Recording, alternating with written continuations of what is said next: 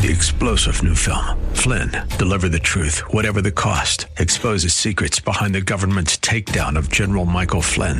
Flynn knew what the intel world had been up to. He ordered the first audit of the use of contractors. This set off alarm bells. He told the truth. He was the most dangerous person for Donald Trump to hire. They had to get rid of Flynn. Flynn, deliver the truth, whatever the cost. Available now. Watch it today. Go to salemnow.com. salemnow.com.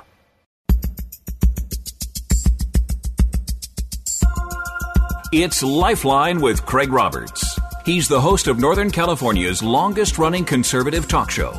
He's a man with a message, a conservative with compassion.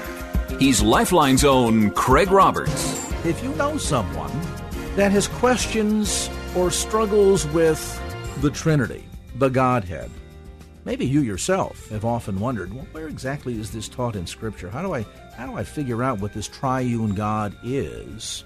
And you want to hop on the phone, I'll even give you a special dispensation provided you pull off the road to text somebody and tell them to tune in to AM 1100 KFAX or log on right now, no matter where they're at in the world, at KFAX.com, because we're going to break down some serious answers right out of God's Word, presenting biblical propositions supporting the Trinity.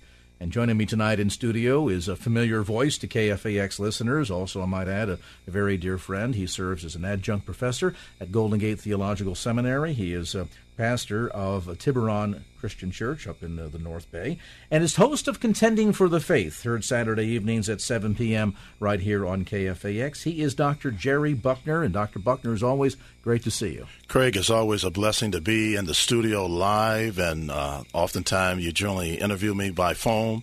And so I said I better make a commitment to come in here so I can show a sense of humility.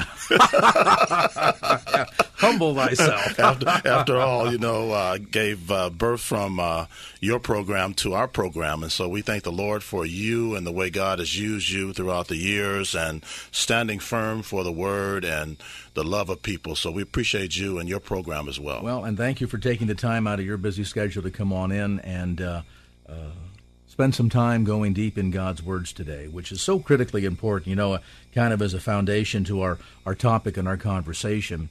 A lot of Christians have a very peripheral knowledge of their faith. Some even struggle with the ability to explain their faith to someone else. And no surprise that there's such a small margin of believers today that could even tell you that they've ever shared their faith, let alone led someone to Christ, because largely we really don't know what it is we believe or why we believe it. And so with that thought in mind, laying a stronger foundation, going deeper in God's Word, and one of the key things that you do every Saturday evening at 7 on Contending for the Faith is teaching people the importance of embracing, understanding the very fundamentals, the very pillars of our faith. And tonight we discuss one that I think is so key and yet is so clouded in the minds of so many, and that is the topic of the Trinity. First, tell me, if you would, Dr. Buckner, how this came to the attention of you, that you would even write a book feeling that strong about this topic. That's a good question, Craig. And I think the thing that has really put a burden on my heart regarding doing a book on this subject is because I have traveled all over the world pretty much and doing lectures for various denominations and organizations. And in the midst of doing seminars and workshops, I found that a lot of Christians, including even pastors, are really ignorant when it comes to the essential doctrines of the historic Christian faith. And I've been to pastors' breakfasts, and I have done this workshop on the Trinity to them. And to my surprise, they didn't know. And I figure, so if the pastors don't know, then their congregations definitely don't know. So I really have had a conviction by the Holy Spirit to do a book on the essential doctrines of the historic Christian faith. And I think that there are 5 that stands out, even though I didn't interject this in the book. And one is that we better know is that Jesus is the only way. There's no way around that he's the only way. John 14:6, Jesus said, I'm the way, the truth, and the life. No man comes to the Father but by me. And then the Trinity is another essential doctrine. And then the deity of Christ, that he truly is God and man. And then the other one is the vicarious atonement, that the the Scriptures let us know very clearly that without the shedding of blood, there is no remission of sin.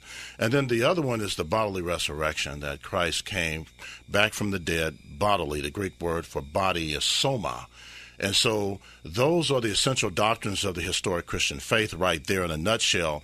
And because I've seen pastors not know this, especially the Trinity, I was convicted to do this. The curse of the church today is biblical illiteracy, and it parades itself in and out of the church. And as Amos once said, there is a famine in the land, and he spoke of it not only regarding starvation, but a famine regarding the Word of God, and it's really real today in our churches. I heard it said recently by a preacher that we've even seen this trend taking place in the pulpits of America today, where we've seen this paradigm shift from "Thus saith the Lord" to, well, in my opinion. And a lot of that gets us into trouble, particularly on a topic like this. And I want to take note, you referred to this as an essential doctrine. Help us understand that, because a lot of Christians at the periphery would say, well, we understand that Christianity, like Judaism, is a monotheistic religion. We get into the details about God the Father, God the Son, God the Holy Spirit, and all of a sudden it gets a little bit murky. And oftentimes critics of this notion, like those within the Oneness Pentecostal movement, would say, well, wait a minute now, Dr. Buckner. We've gone through the entirety of the New Testament. Not once does the word Trinity appear in there. So how can we even believe that there's such a thing as the Trinity if the Bible doesn't specifically teach to this point? That's a very good question. And the word Trinity is not in the Bible, the word itself, but the concept and the evidence is there. So this might be like the issue of abortion. We might say that abortion doesn't appear in the Bible either, and yet the concept of it, in terms of it being against the law of God, taking of a life, and the value of life, is certainly throughout Scripture. Very much so. And two other words is not in the Bible, but the evidence and the concept is there, is the word rapture and also the word incarnation. So those are doctrines that we use all the time, and we use it theologically. But the evidence is there. Now, Jehovah's Witnesses, I've been studying cults now for 40 years, and I consider myself an expert in the field of comparative religion and apologetics. And the Jehovah's Witnesses say, well, you shouldn't believe in the Trinity because the word is not there. But they use the word theocratic kingdom, and that's not in the Bible. So because the word is not there doesn't mean that the evidence and the validity of the concept is there. And I think it's very important for us to understand when we use the word essential, we're saying there is no compromise, there is no sellout. We have to believe that. St. Augustine one time said, in the essentials, unity. In the non-essentials, liberty. And in all things, charity. So there are some things like baptism. People do various forms of baptism. The communion. Those are essential, foundational truths. But when it comes to these areas that we're talking about tonight, people are going to do those non-essential teachings and doctrines differently. But when it comes to these subjects like the Trinity, the deity of Christ, the bodily resurrection, the atonement, there is no compromise. There's no getting around. And matter of fact, Jesus made it so clear. There are, I would say, 23 times in the Johannine Gospel, that is the Gospel of John, that the word I am is used. And that is the divine title for Jesus. And so Jesus says in John 8:24, if you believe not that I am he, you will die in your sins. That's very clear. And Jesus was the one that spoke out of the burning bush back in the Old Testament in Exodus 3:14. When Moses says, when I go before the children of Israel and they shall ask of me, what is your name? What shall I say? And then God says to Moses in Hebrew, Ehya, Esher, Ehya, I am that I am. And then Jesus comes along later on in John 8:58 and says, before Abraham was, I am. And then he goes as far as saying, if you believe not that I am he, you will die in your sins. So these are no compromise. And yet we see a lot of churches compromising it. And you have to question if those are genuine churches. There certainly is the idea that, now we see through a glass darkly. There are aspects perhaps maybe that go down to let he that has an ear to hear what the Spirit of God is saying. And in this case, we're going to dive a little bit deeper because, as you point out, Dr. Buckner, while there is not the clear-cut mention of the Trinity within the New Testament, there certainly is the concept of the revelation of saying we find not only in the Old Testament, but New Testament as well. And we'll dive through some of those specifics as we continue our conversation tonight. With us in studio, Dr. Jerry Buckner, host of Contending for the Faith, heard Saturday evenings at 7 p.m. right here on KFAX. It's a brand new book out called Biblical Propositions Supporting the Trinity, and we'll give you some details in a bit as to where you can obtain a copy for yourself. Back with more right after this.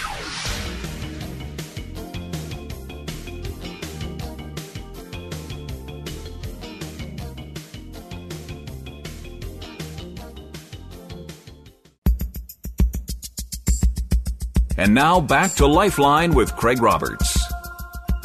We're back to our conversation. With us tonight in studio is the host of Contending for the Faith, Dr. Jerry Buckner. He, of course, is an adjunct professor at Golden Gate Theological Seminary. His broadcast Saturday evenings at 7 p.m. here on KFAX. We are tackling the topic of the Trinity on today's program. A critically important one, as Dr. Buckner outlined prior to the break, because it's one of the fundamental pillars of the faith, and yet one, Dr. Buckner, that is obscure in the minds of many people. There seems to be a degree of confusion over this, and yet, as you've been pointing out, if we just take the time to connect the dots, it really is all there, isn't it? And not just in the New Testament alone, but even in the Old Testament.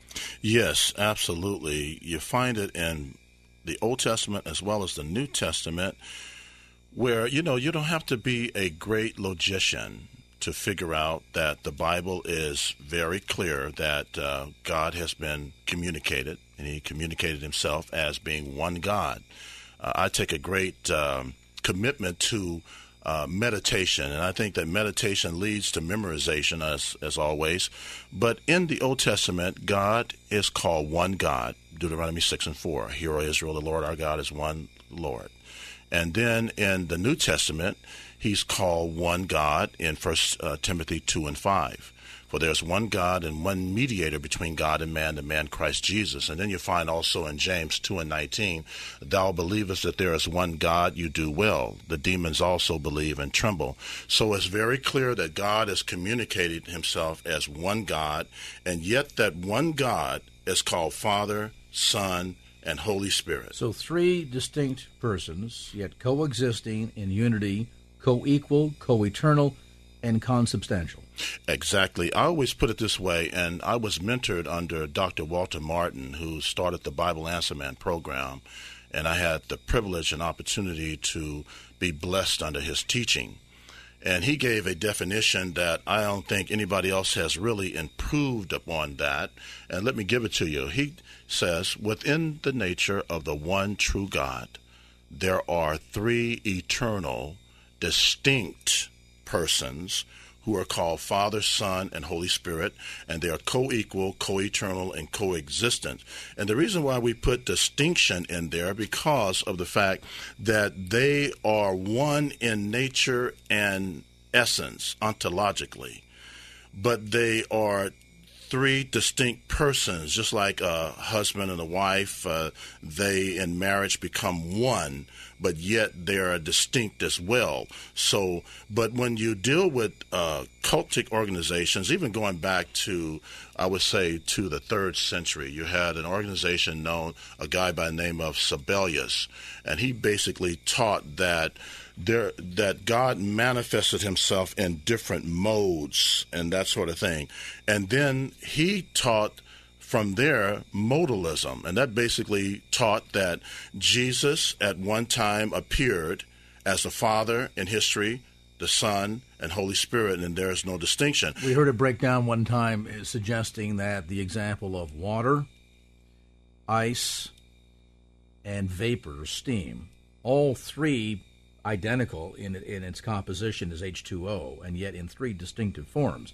And that really more describes modalism, really doesn't have anything to do with helping us understand the Trinity. No, it doesn't. And unless one says that there are three elements, like distinctive elements, and yet one substance. And identical in nature in every case. Exactly. And so water can be a beautiful thing if we use it in that sense, but if we use it in the sense of the modalist, it becomes problematic. And today, the modalists today are people such as the Pentecostal oneness movement, and they will go as far as saying from Isaiah 9:6, that unto us a child is born, unto us a son is given, the government shall be up on his shoulders, his name shall be called Wonderful Counselor, Mighty God, Everlasting Father, and the Prince of Peace. So I know you're going to bring that up a little bit later on. I can hit You're on down that road right now. All right. Well, the thing is, I've had people call in on the radio and say, well, if the Father is called, if Jesus is called the Father, then does that not mean that he is actually the Father? Well, what we got to do is understand the Jewish mind. The Bible is a Jewish book, and you have to look at the Bible from the Jewish mind. And in the Jewish mind, the word Father didn't always apply to always a father per se. For instance, Abigail means she means father of lights. Well, this is a woman. Mm-hmm. So in the Hebrew mind, her name meant father. Paul was actually looked at as a father to Timothy and to Titus, but he was not their literal father. So in the mind of the Jewish mind, a father means someone who actually relates to somebody even on a spiritual plane as well. So Isaiah 9:6, Jesus actually is the Father of eternity in the sense that he possesses control of eternity. He is from all eternity. And so when it says Father of eternity, it doesn't mean literally that he's the Father of that contradicts the Father in the Bible. It just simply means that that's the way the Jewish mind communicated. This also perhaps helps us understand the concept as we see Christ talked about both prophetically in the Old Testament and revealed in the New Testament, that he was not created but rather begotten of the Father. It's an important distinction, is it not? It really is. And the word begotten is different from begat. Begat is talking about someone who was created.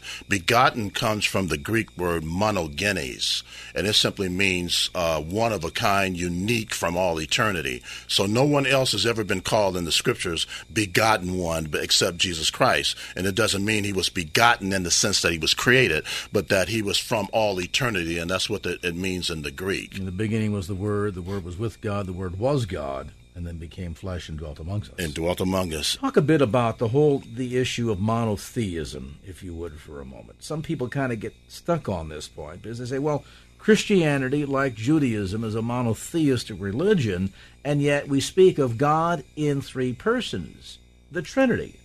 How do we maintain the structure of a monotheistic approach to Christianity within the realm of the triune God?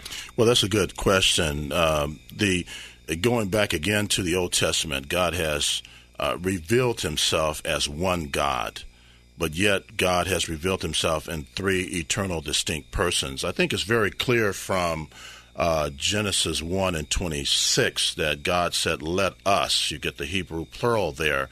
So even though Deuteronomy 6:4 talks about the one God, yet in the Old Testament you consistently get either the plural us or we. For instance, man created in our image. You created in our image. And then you have also Genesis 11:7, where God says during the Tower of Babel, let us go down and confound their language that they may not understand one another. And then when you get into Isaiah chapter 6, you see that the Lord was speaking to Isaiah and says, whom shall I send and who will go for us?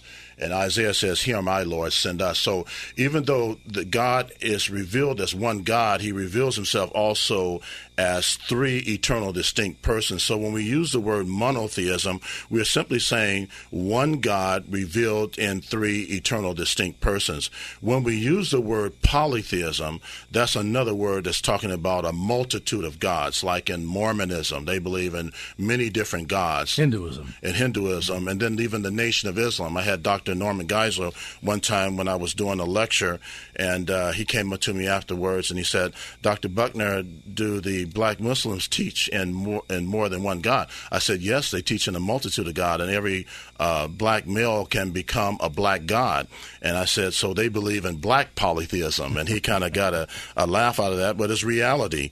And then you have another word that's henotheism. You ever heard of that word before? No. Henotheism basically is the teaching that you can draw from many different gods, but you got to pick one main God over those other gods. Sounds like a competition to me.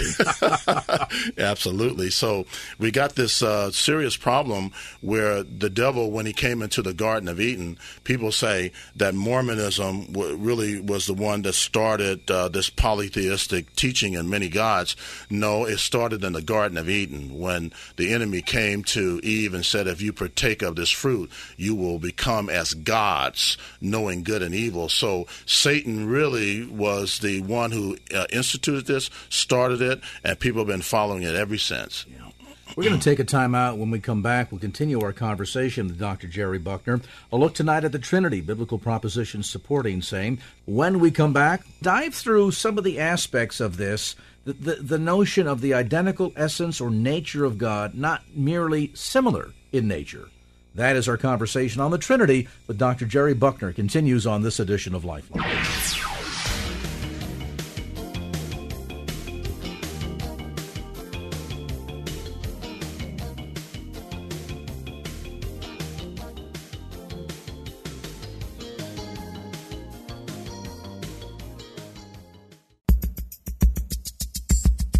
And now back to Lifeline with Craig Roberts. All right, back to our conversation tonight. Dr. Jerry Buckner with us this evening in studio, entertaining your comments and questions tonight on the topic of the Trinity. His new book, Biblical Propositions Supporting the Trinity. Details, by the way, on his website at contendingfaith.org. You can also order a copy of the book online through Amazon.com. Let's head over to Palo Alto and say good evening to Lee. Hi, Lee. Come on in with your comment or question for Dr. Jerry Buckner. Thank you. I know that the triune Godhead is spirit. And in reading the Old Testament, the Father just seems very much like a person to me. I mean, I could understand his character and how he thinks. And Jesus, of course, it's easy to see how he thinks because we have his words. But the Holy Spirit, even though Jesus said, we pray to the Father through the Son by the power of the Holy Spirit, and Jesus said that when he leaves and the Holy Spirit comes, we'll be able to do even much more than he did. It seems like the Holy Spirit becomes a role or a function rather than a person. And I know we can grieve him and quench him, but it seems like, we get boldness from the Holy Spirit. He opens our eyes. But, people, once I asked about the Holy Spirit and someone said, oh, do you speak in tongues? And I do not. So, it just seems like the Holy Spirit is more of a function than a person. All right, good observation. The Old Testament, Dr. Buckner, proclaiming the Father certainly more openly, the Son more obscurely. Of course, in the New Testament, then, manifestation of the Son, suggesting the deity in the presence of the Spirit that now dwells amongst us. So we see kind of three distinct functionaries in terms of the Father in the Old Testament, very strong, the Son in the New, and then the Holy Spirit for the current, for the generation subsequent. Right, exactly. And let me just say this, Lee, this is a good point you're raising. You have to look at the Trinity being, as I said in the beginning, that you're dealing with one God who's called Father, Son, and Holy Spirit. They are distinct persons. Three distinct persons. Let me kind of give you an example of this in the New Testament where the Holy Spirit is a person and he is also God. I'm just going to do this by memory. John 4:24, and you might want to write this down. It says, God is spirit, and they that worship him must worship him in spirit and in truth. So it makes it clear there that the Holy Spirit is God. Also, you want to look at Acts 5 and verses 3 and 4. You remember Ananias and Sapphira when they lied against the Holy Spirit. Now, you cannot lie against a function. You cannot lie against a wind or a force. You can only lie against a person or to a person. So we see that Acts 5, 3 and 4, we see that the Holy Spirit was lied to. And then Peter ends up saying, you didn't lie unto man, but you lied unto God. So it's very clear there that the Holy Spirit is not only God, but he's also a person, because they lied to a person, and he ends up saying, you lied unto God. And then you may want to also look at John chapters 14 through 16, because you have a dialogue between the Father, Son, and Holy Spirit, and they're constantly saying, I and we, I send another comforter, and he, and they constantly interchange he and I, and it's constantly letting you know that all three persons are they're not a function, they are distinct persons, and they make it very clear in the Scripture who they are.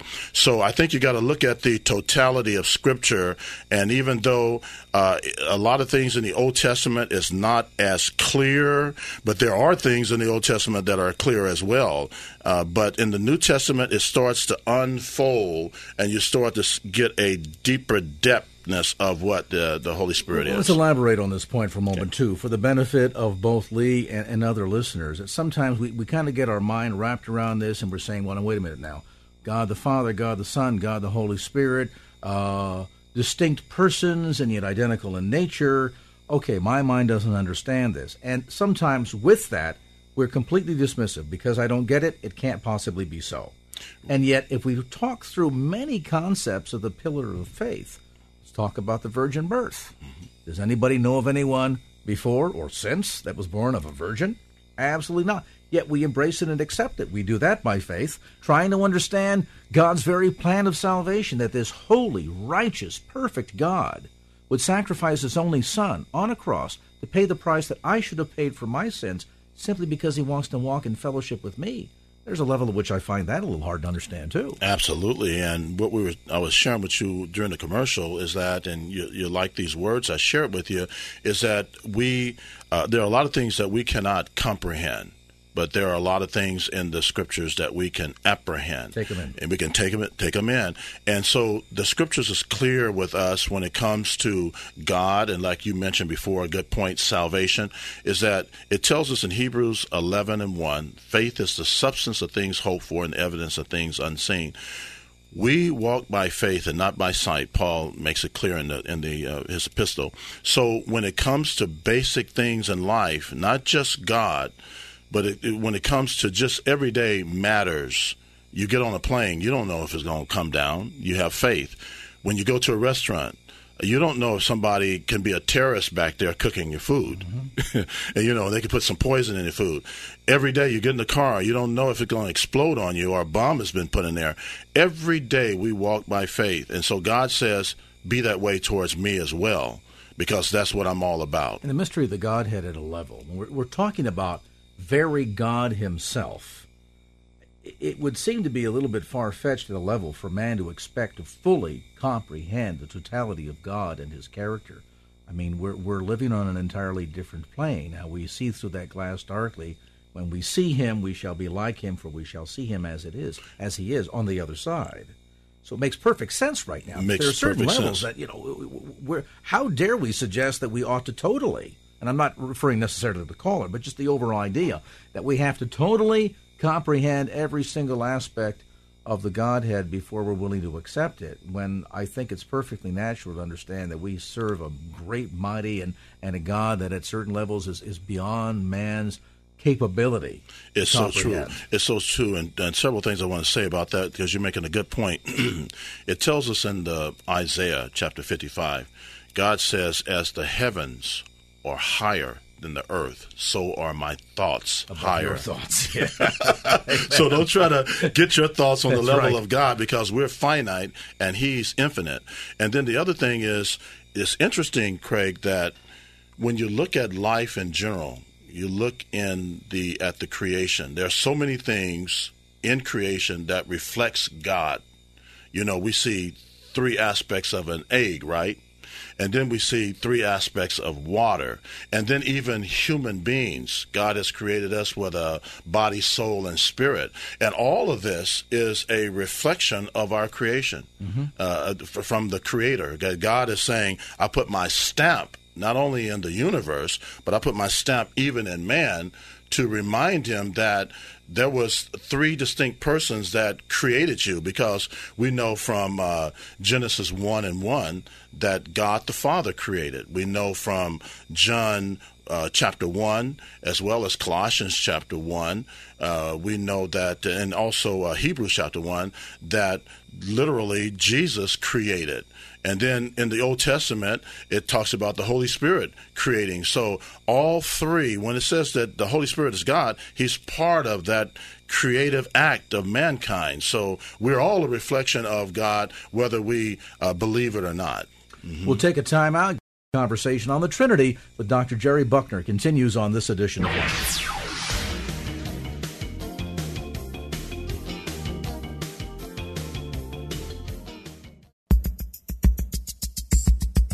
And now back to Lifeline with Craig Roberts. All right, we're back to the conversation. Dr. Jerry Buckner with us tonight in studio. He, of course, hosts Contending for the Faith, heard Saturday evenings at 7 p.m. right here on KFAX. He is an adjunct professor at Golden Gate Theological Seminary and author of a new book, Biblical Propositions Supporting the Trinity. Show it up here for the camera. And the book available, by the way, at Amazon.com. You can also order it through Dr. Buckner's website, contendingfaith.org, or give him a call at area code 415-721-1778. That's 415-721-1778. We're talking about the doctrine of the Trinity, that, as we point out, Dr. Buckner, while not specifically taught in plain language in the New Testament, is yet revealed throughout the entirety of not just the New Testament, but even prophetically spoken to throughout the Old Testament. With that thought in mind, let's talk about some of the notions here. We see God the Father, God the Son, God the Spirit, all three called God together. Give me a little bit of a deeper understanding in terms of the functionality of each of those distinctive persons within the Godhead. That's a good question. Well, the Father is the one who always seems to be, because I'm going to back up on that. God has always worked on a hierarchical level throughout history, not only with himself, but also with the family. And with the world in general. So God has established a hierarchical structure by which the Father is the one who literally is the executive head. And then what he does is that he delegates to the Son, and then the Son delegates to the Holy Spirit. And yet it's not one or the other that's inferior to the other. It's just that that's the way they work functionally. They work just like a family, a husband and wife is working for a deep end, but yet they are equal, but they have different functions. God has established within the home, the head of the woman is the man, and the head of the man is Christ. So God has always worked in a hierarchical structure, and so the Father is the one who is literally the executive head, and then Jesus comes under the head, and then the Holy Spirit comes under that as a structural, functional order. And God has established that so that we would have order in families, in the church, and in society. And so it's a beautiful setup, and yet we see, even though the Father is the head over Christ, and Christ is the head over mankind, and yet the Father is the head of Christ, the Father and Son are still equal. And even just like in a marriage, the husband is the head of the wife, but yet they're equal ontologically. The Father, Son, and Holy Spirit are equal ontologically, but functionally, they play different roles. And so let me give you another example of this. When Jesus said in John 14 and 28, I believe, he says, the Father is greater than I. He was basically not saying that the Father is greater than he nature-wise, but position-wise. So the Greek word for greater means meson, and it's talking about position. The Father is in heaven as the executive head. He allowed the Son to come down and die for us, and he took on a lower position, but nature-wise, he's equal. Where you see him then essentially deferring to the Father. Deferring, exactly. Not my will, but thine be done. Thy will be done. And teaching us to depend upon the Father because he did it himself. If you have in the world at one time a perfect man who is God, coming to the earth, totally depending upon the Father, not doing anything upon himself, that's a real lesson to us who are imperfect, how much we should obey. And we see a high degree of functionality between the three aspects of the Godhead, a tremendous sense of interdependence. I'll give you an example here. In Luke 1:35, speaking of the angel coming to Mary concerning the virgin birth of Christ, and he says, "The angel answered to her and said, 'The Holy Spirit will come upon you, and the power of the Most High will overshadow you. For that reason the Holy Child shall be called the Son of God.'" So we see all three persons functioning within the matter of coming to Mary to give her the message of how this is all going to take place. Absolutely, and it's good that you mentioned that, because within the Trinity, you see all of them working together. Mm-hmm. So that's a good scripture there, Luke 1:35. So we see the Trinity together at the birth of Christ. We see the Trinity together at the baptism of Jesus Christ in Matthew 3.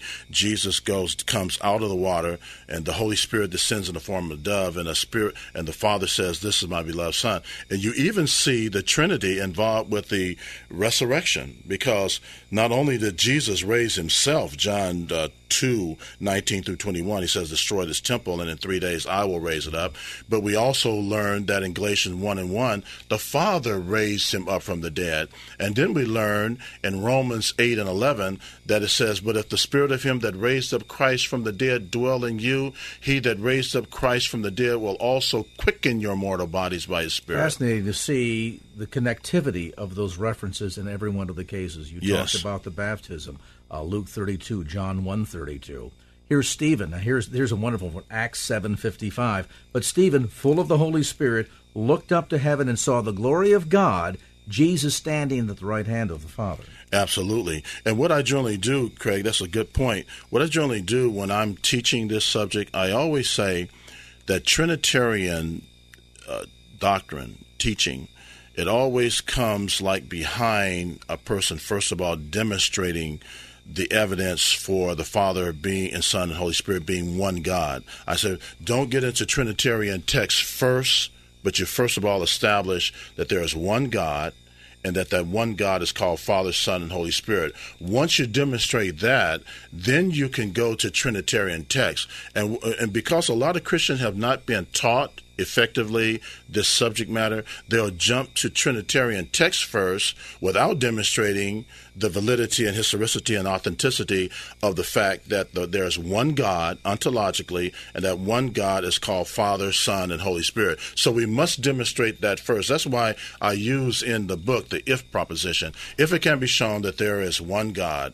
if it can be shown that the one God is called Father, Son, and Holy Spirit, and if it can be shown that they all work together as one. So we deal with the if propositions, and then we go, after we demonstrate that, we go to the other. And this falls right in place with 1 Peter 3:15. God is commanding us, that's an apologetic scripture, to be ready. Sanctify the Lord God in your hearts, and be ready always to give an answer to every man that asks of you, a reason of the hope that's in you with meekness and fear. And you know, that comes back full circle as our time in the hour winds down, Dr. Buckner. Too fast. We oftentimes, I think, as believers, struggle with the idea that we're not seeing a strong enough impact of the church on the culture around us today. We wonder why there are so many nominal Christians instead of phenomenal Christians. We wonder why there's a sense of lukewarmness that seems to permeate a lot of Christendom today. And I think it goes to the heart of this very question, that we know not in whom we have believed. There is a sense of cultural Christianity.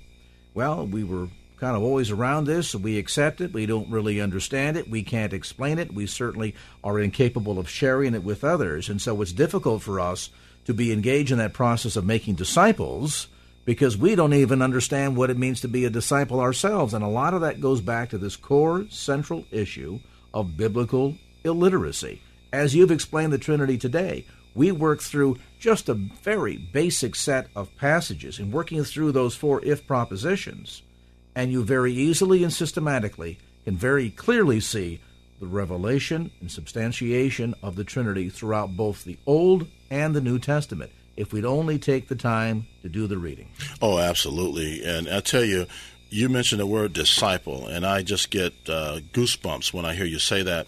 I've been doing a teaching in our church on discipleship and the importance of that. Do you not know that in the Bible, the word disciple is used 270 times, and the word Christian is used 3 times.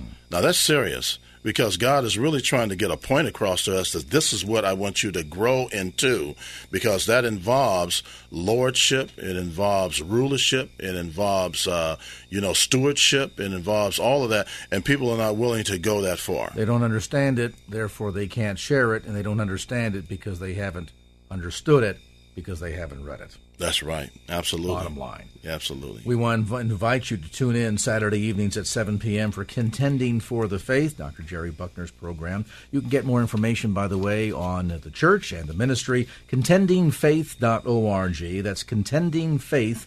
The new book, Biblical Propositions Supporting the Trinity, available through Amazon.com. You can also get it through Dr. Buckner's website. You can also call for more information. Area code 415-721-1778. We invite you to tune in Saturday evenings for Contending for the Faith. Dr. Buckner, as always, great to see you again. Good to see you on the radio, as they say. Amen. We'll look forward to another visit real soon. Thank you so much for the opportunity, Brother Dr. Craig. Jerry Buckner.